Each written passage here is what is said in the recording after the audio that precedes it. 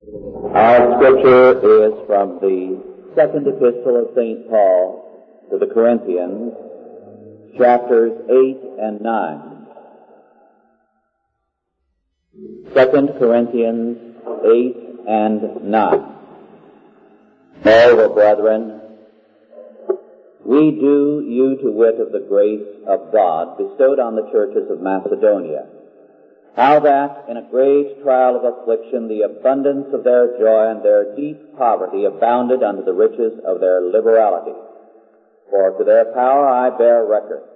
Yea, and beyond their power they were willing of themselves, praying us with much entreaty that we should receive the gift and take upon us the fellowship of the ministering to the saints. And this they did, not as we had hoped, but first gave their own selves to the Lord, and unto us by the will of God, insomuch that we desired Titus, that as he had begun, so he would also finish in you the same grace also. Therefore, as ye abound in everything, in faith and utterance and knowledge, and in all diligence, and in your love to us, see that ye abound in this grace also. I speak not by commandment, but by occasion of the forwardness of others, and to prove the sincerity of your love. For you know the grace of our Lord Jesus Christ, that though he was rich, yet for your sakes he became poor, that ye through his poverty might be rich. And herein I give my advice, for this is expedient for you, who have begun before not only to do, but also to be forward a year ago. Now therefore perform the doing of it, that as there was a readiness to will, so there may be a performance also out of that which ye have. For if there be first a willing mind, it is accepted according to that a man hath, and not according to that he hath not. For I mean not that other men be eased and ye burdened, but by an equality, that now at this time your abundance may be a supply for their want, that their abundance also may be a supply for your want, that there may be equality. As it is written, he that hath gathered much hath gathered over,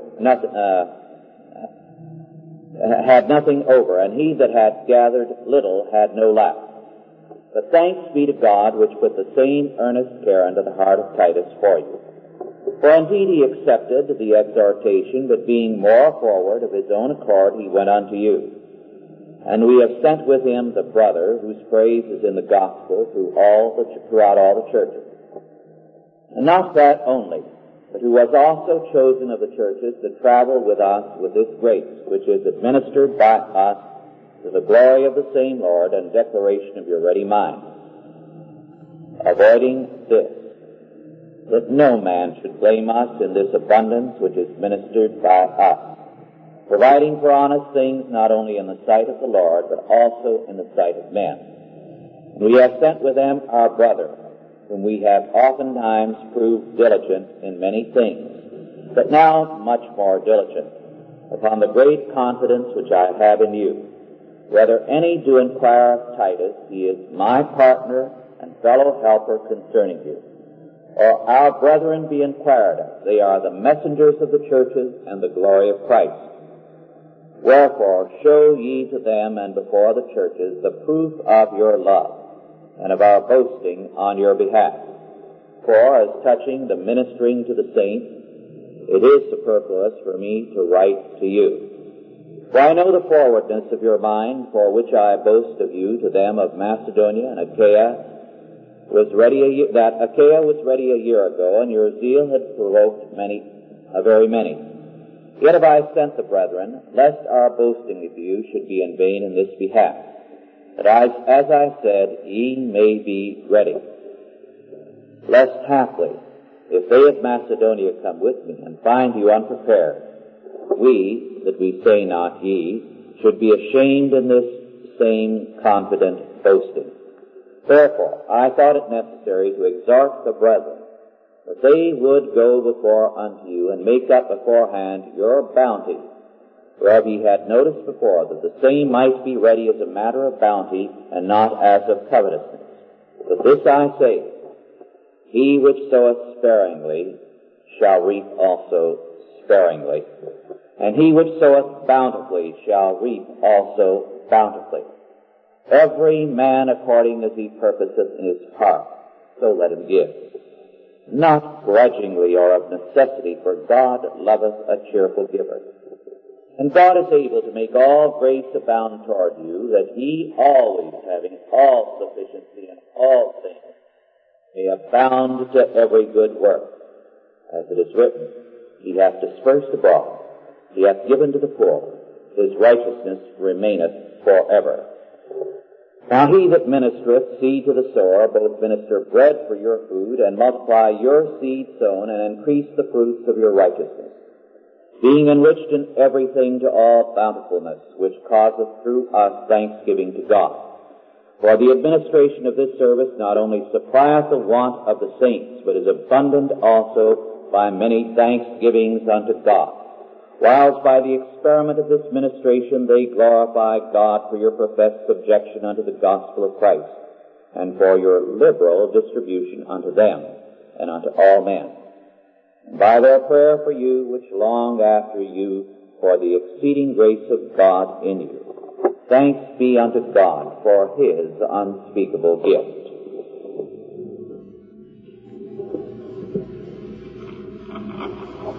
Our subject today is the principle of hilarity, or of giving.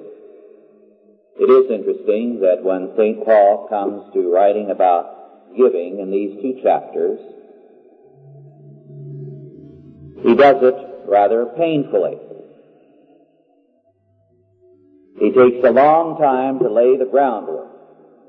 What was the situation? The first century saw some problems. There were saints in various parts of the empire who suffered from persecution, who were in distress. There was famine for a time in Palestine, and so there was a need for emergency relief there. For a variety of reasons, the church had emergency relief campaigns. Paul is writing to the Corinthians about the fact that there's another collection coming up. There was one last year. They gave generously. He boasted of their readiness to give to other churches. And he is a little troubled now because he suspects that they're going to feel burdened.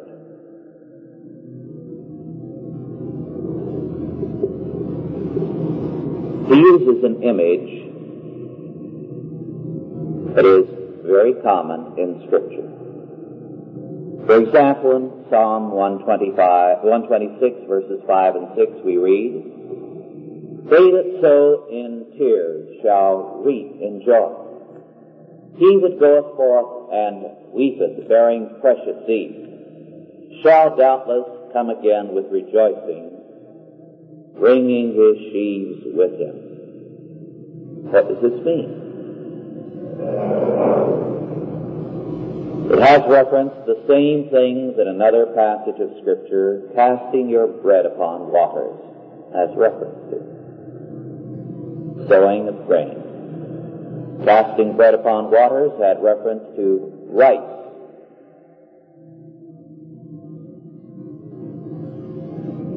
In the passage in the Psalms, it has reference to a time of famine. Now in antiquity, this was not uncommon. In fact, one of the rules of warfare, which still survives up to our time, is the scorched earth policy. When you go into an area, wipe out all the crops. If you cannot beat the army in the field, defeat them by forcing them to their knees through hunger. As a result, since the farm areas, the food-producing areas, were defenseless, they were always the first areas struck in time of war. This meant that the poor farmer who had seen his crops destroyed and had barely managed to survive and, like people in such places, had hoarded somewhere in a hiding place some grain, some food to see him through the year and to give him something to plant, now faced the time of harvest. Conditions of sowing. Conditions were very bad. So many days to the time of harvest when he could reap that grain, and only so much food left for the family. The seed grain, then, as he cast it, meant the difference between life and death. If they kept it and ate it, they would live a few weeks longer. If they did not sow it, after the few weeks, there would be no life for them. They would die.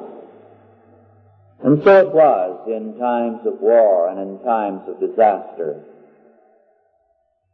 Farmers went out to the harvest or to the sowing in tears. Normally, it was an occasion for joy, the happy time of the year. Spring, the time of growth,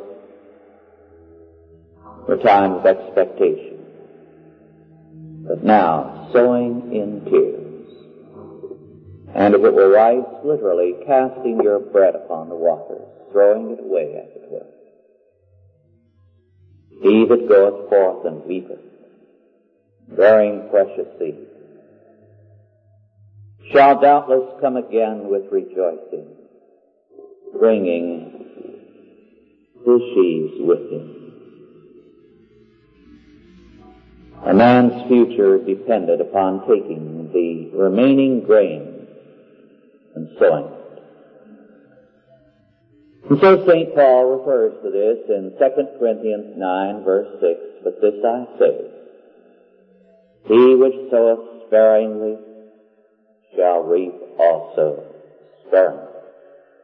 And he which soweth bountifully shall reap also bountifully."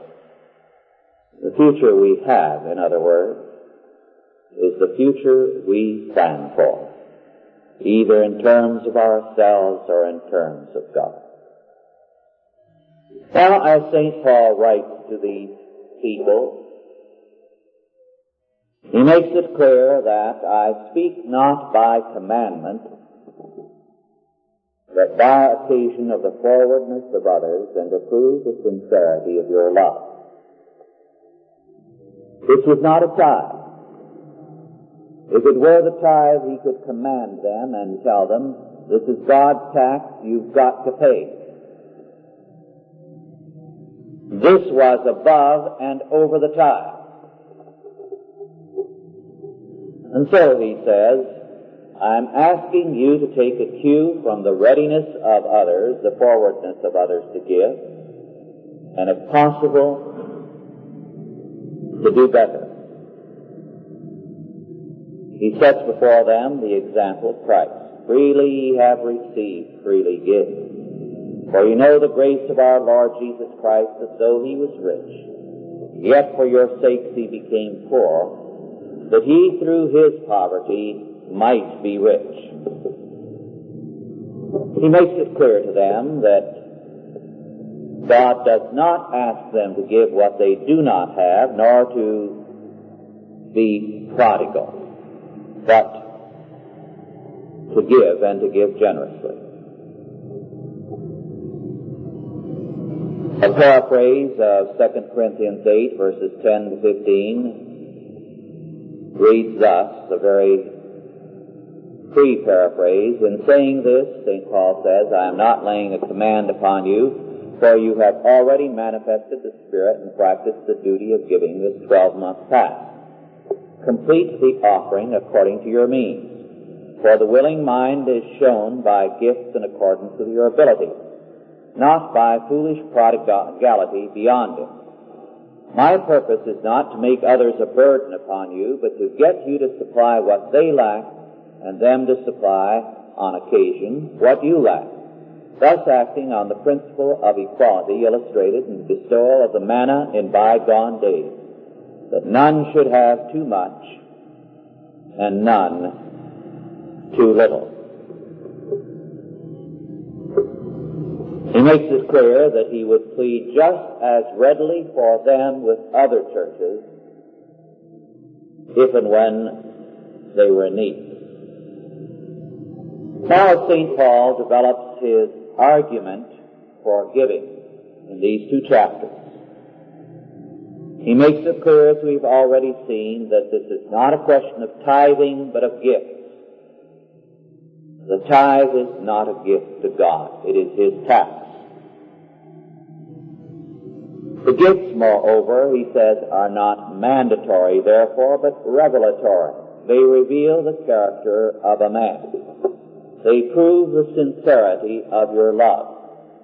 The test of love, he says, is an action. To pay a tax is one thing, but to be ready to give beyond that is for another. Moreover, he makes it clear further that it is not done out of love of man, but of Christ. For our Lord said, "For inasmuch as ye have done it unto one of the least of these my brethren, ye have done it unto me." Now St. Paul elsewhere speaks of the necessity of Christians helping one another. He speaks of the law of hospitality. It's important to stop here a moment and go into this. There's the law of the tithe. Then there is the law of hospitality. St. Peter says, use hospitality one to another without grudging. St. Paul says that we are to be hospitable to strangers also. As a matter of fact, in Timothy and Titus, it is declared that church officers are required to be given to hospitality and to be known as lovers of so doing. Thus, there is a law of hospitality. There is a law of tithing. But above and over this, a test, giving. Self-protection, self-advancement must give place to the love of Christ and His people. Survival is not the highest law. There is another, God's law. And there is a law here, St. Paul says, of reward and punishment. In verses 6 to 11 of the 9th chapter, he begins by saying, "He which soweth sparingly shall reap also sparingly, and he which soweth bountifully shall reap also bountifully." So that he says there is a law here that's involved. That God deals with us as we deal to God and to His work. Therefore, though the giving is as every man purposeth in his heart, it is a test. Man is being put to the test by God in such things. And God is seeing whether the man is a man who is ready to get by with just his tax to God, or to give to God as one who indeed loves the Lord. For the Lord loveth a cheerful giver. The word cheerful is a very interesting one. It's one of many words in English which, when the King James Version was written, meant one thing, and it has faded over the centuries. Words tend to fade. The Greek word is the word we literally have in English today. It's hilarious. And this is what cheer and cheerful once meant. Be of good cheer. be hilariously happy. And God says that He loves a cheerful giver. Now, this is not the only statement thereof. In the Proverbs we are told, "He that is cheerful and a giver shall be blessed, for he giveth of his bread to the poor." When we are hilarious givers, St. Paul says, God is able, in the 8th verse of the 9th chapter, to make all grace abound toward you, that ye always, having all sufficiency in all things, may abound to every good work.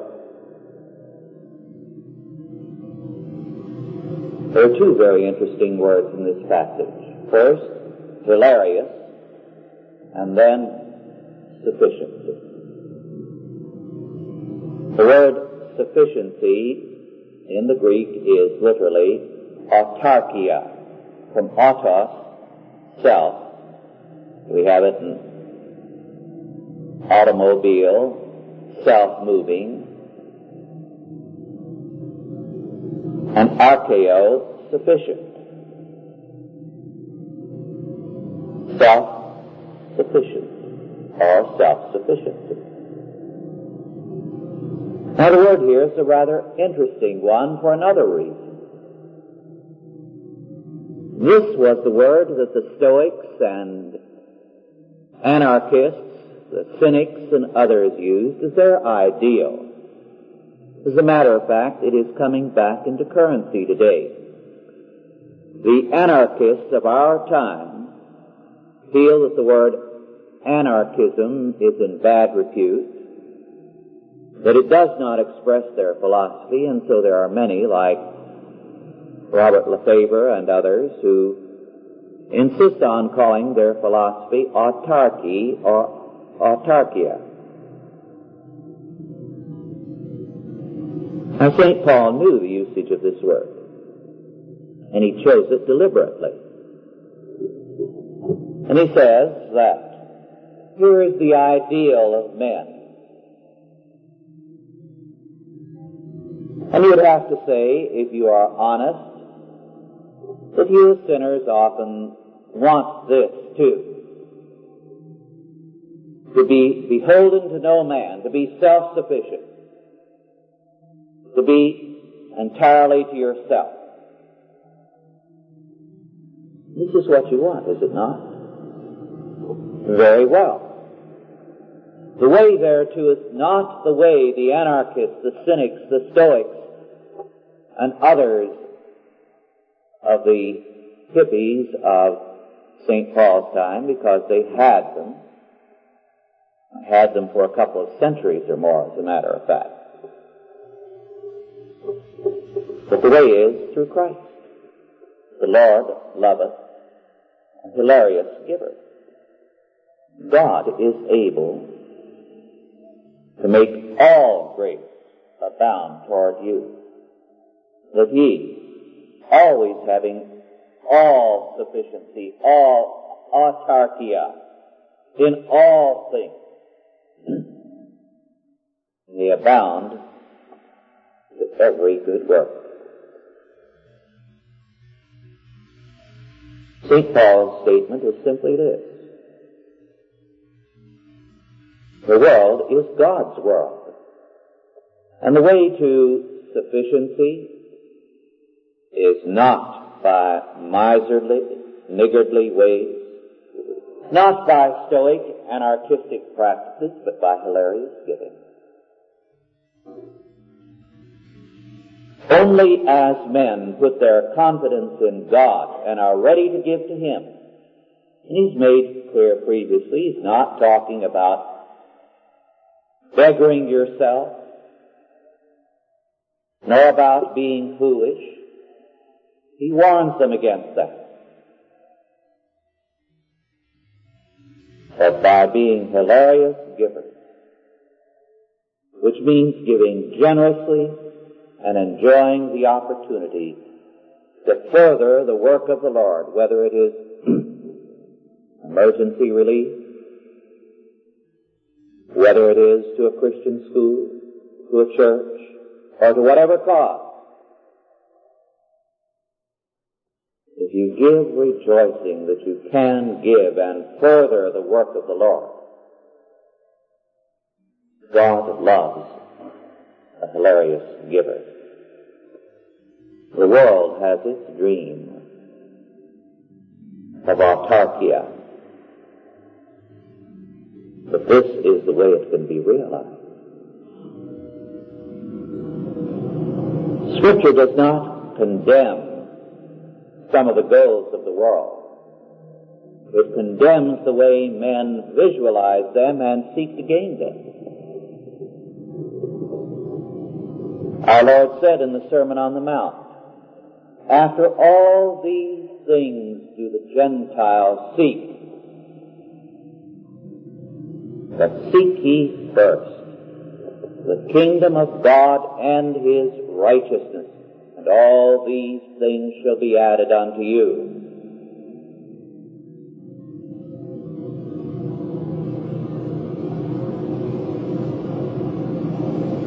Paul begins and ends this passage with a reference to sowing in verses 6 and in verse 9, verse 10.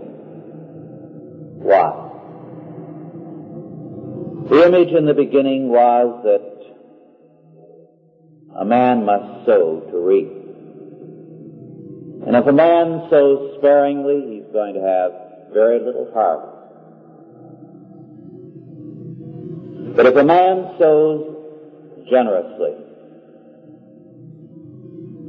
he shall reap generously.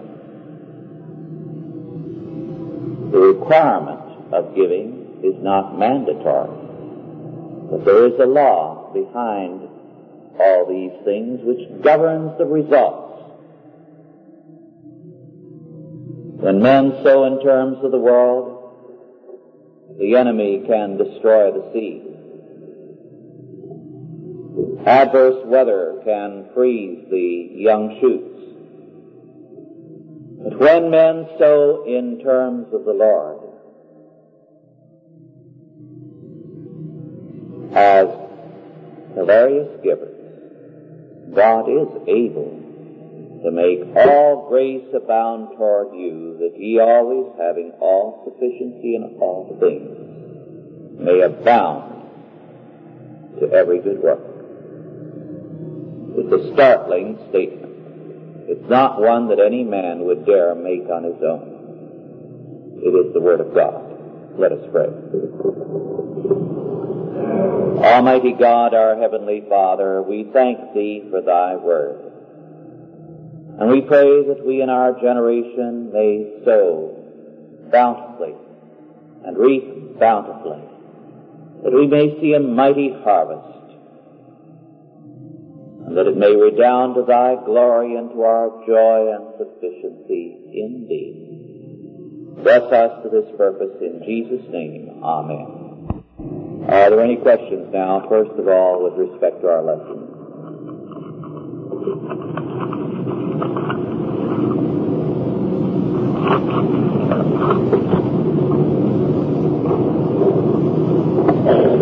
Yes. I remember the conversation at work where we were talking together about the age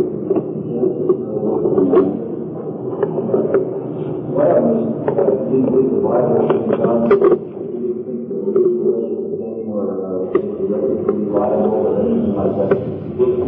What answers can you give to that?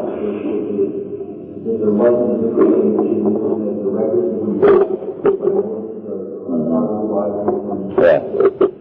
Well, first of all, there is no evidence that the length of the year was markedly shorter. The only evidence pointing towards a different length in the year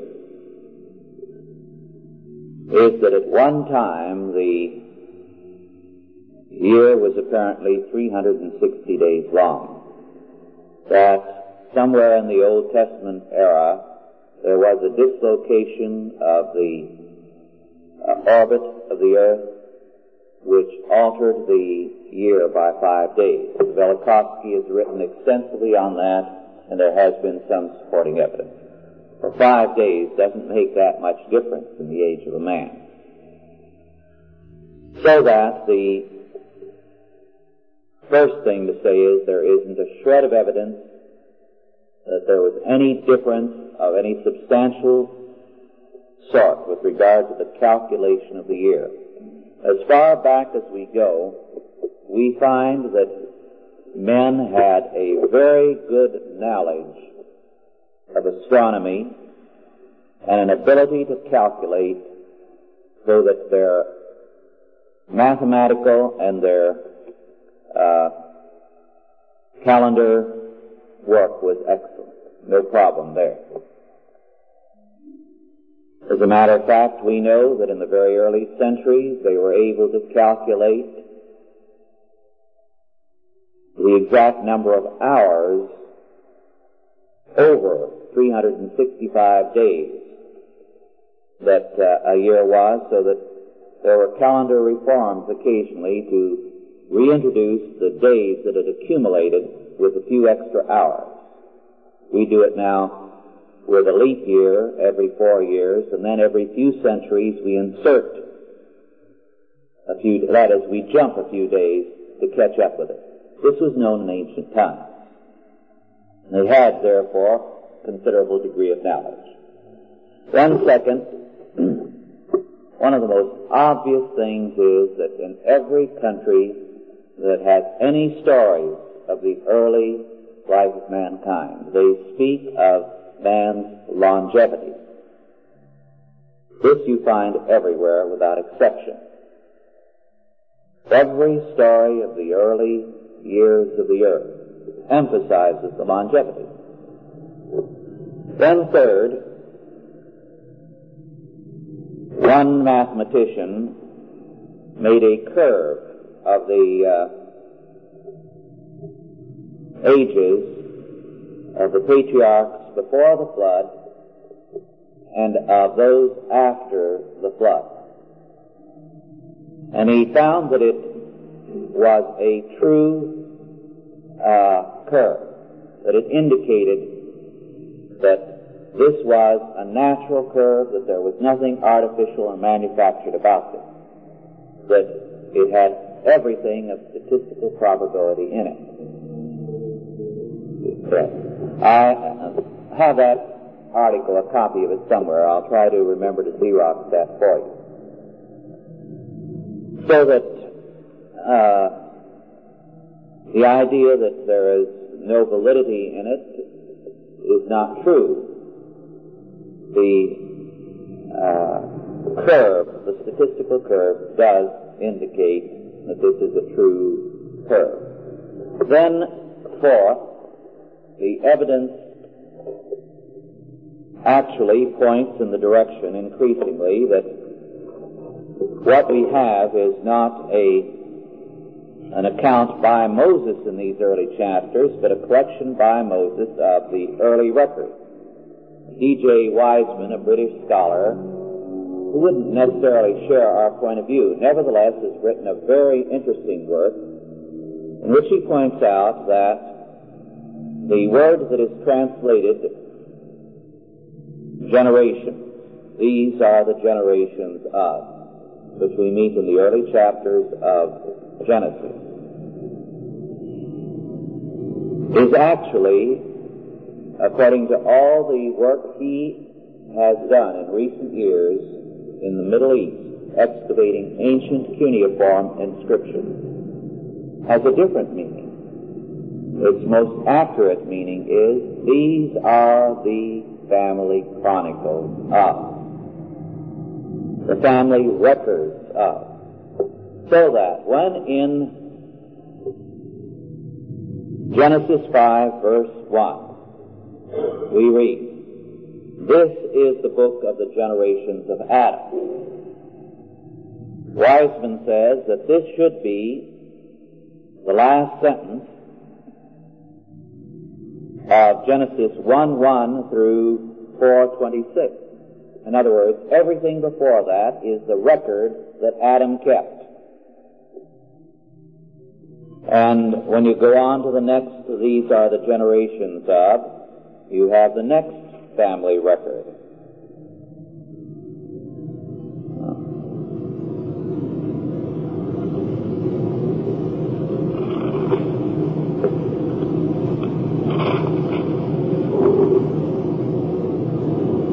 Chapter 10, I've skipped over some.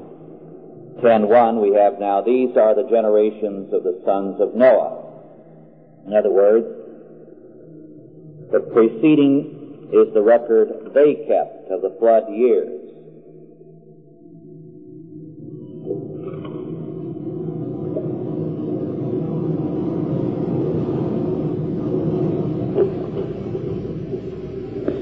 Well, I can't locate all of them just now, but there are a number of such statements. These are the generations of. These are the family records of.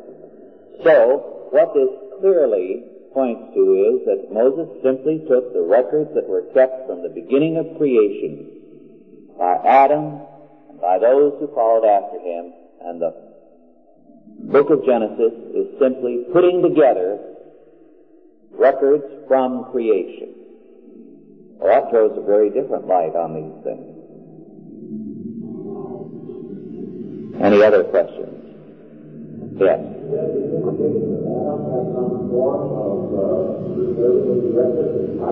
Yes.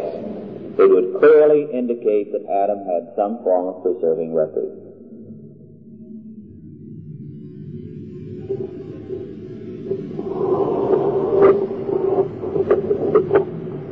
Yes.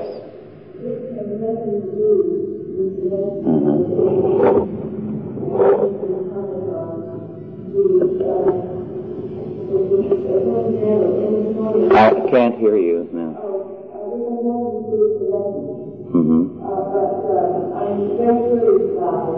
And this morning we saw an article on a couple who spent some time in the jungle, and she said it was fascinated by a carnivore. The meat eaters are more intelligent than herbivorous animals. They have to be. They have to hunt and are smart. Now, in Hebrews 5, 11, and 14, I wonder if you would give that a comment on it.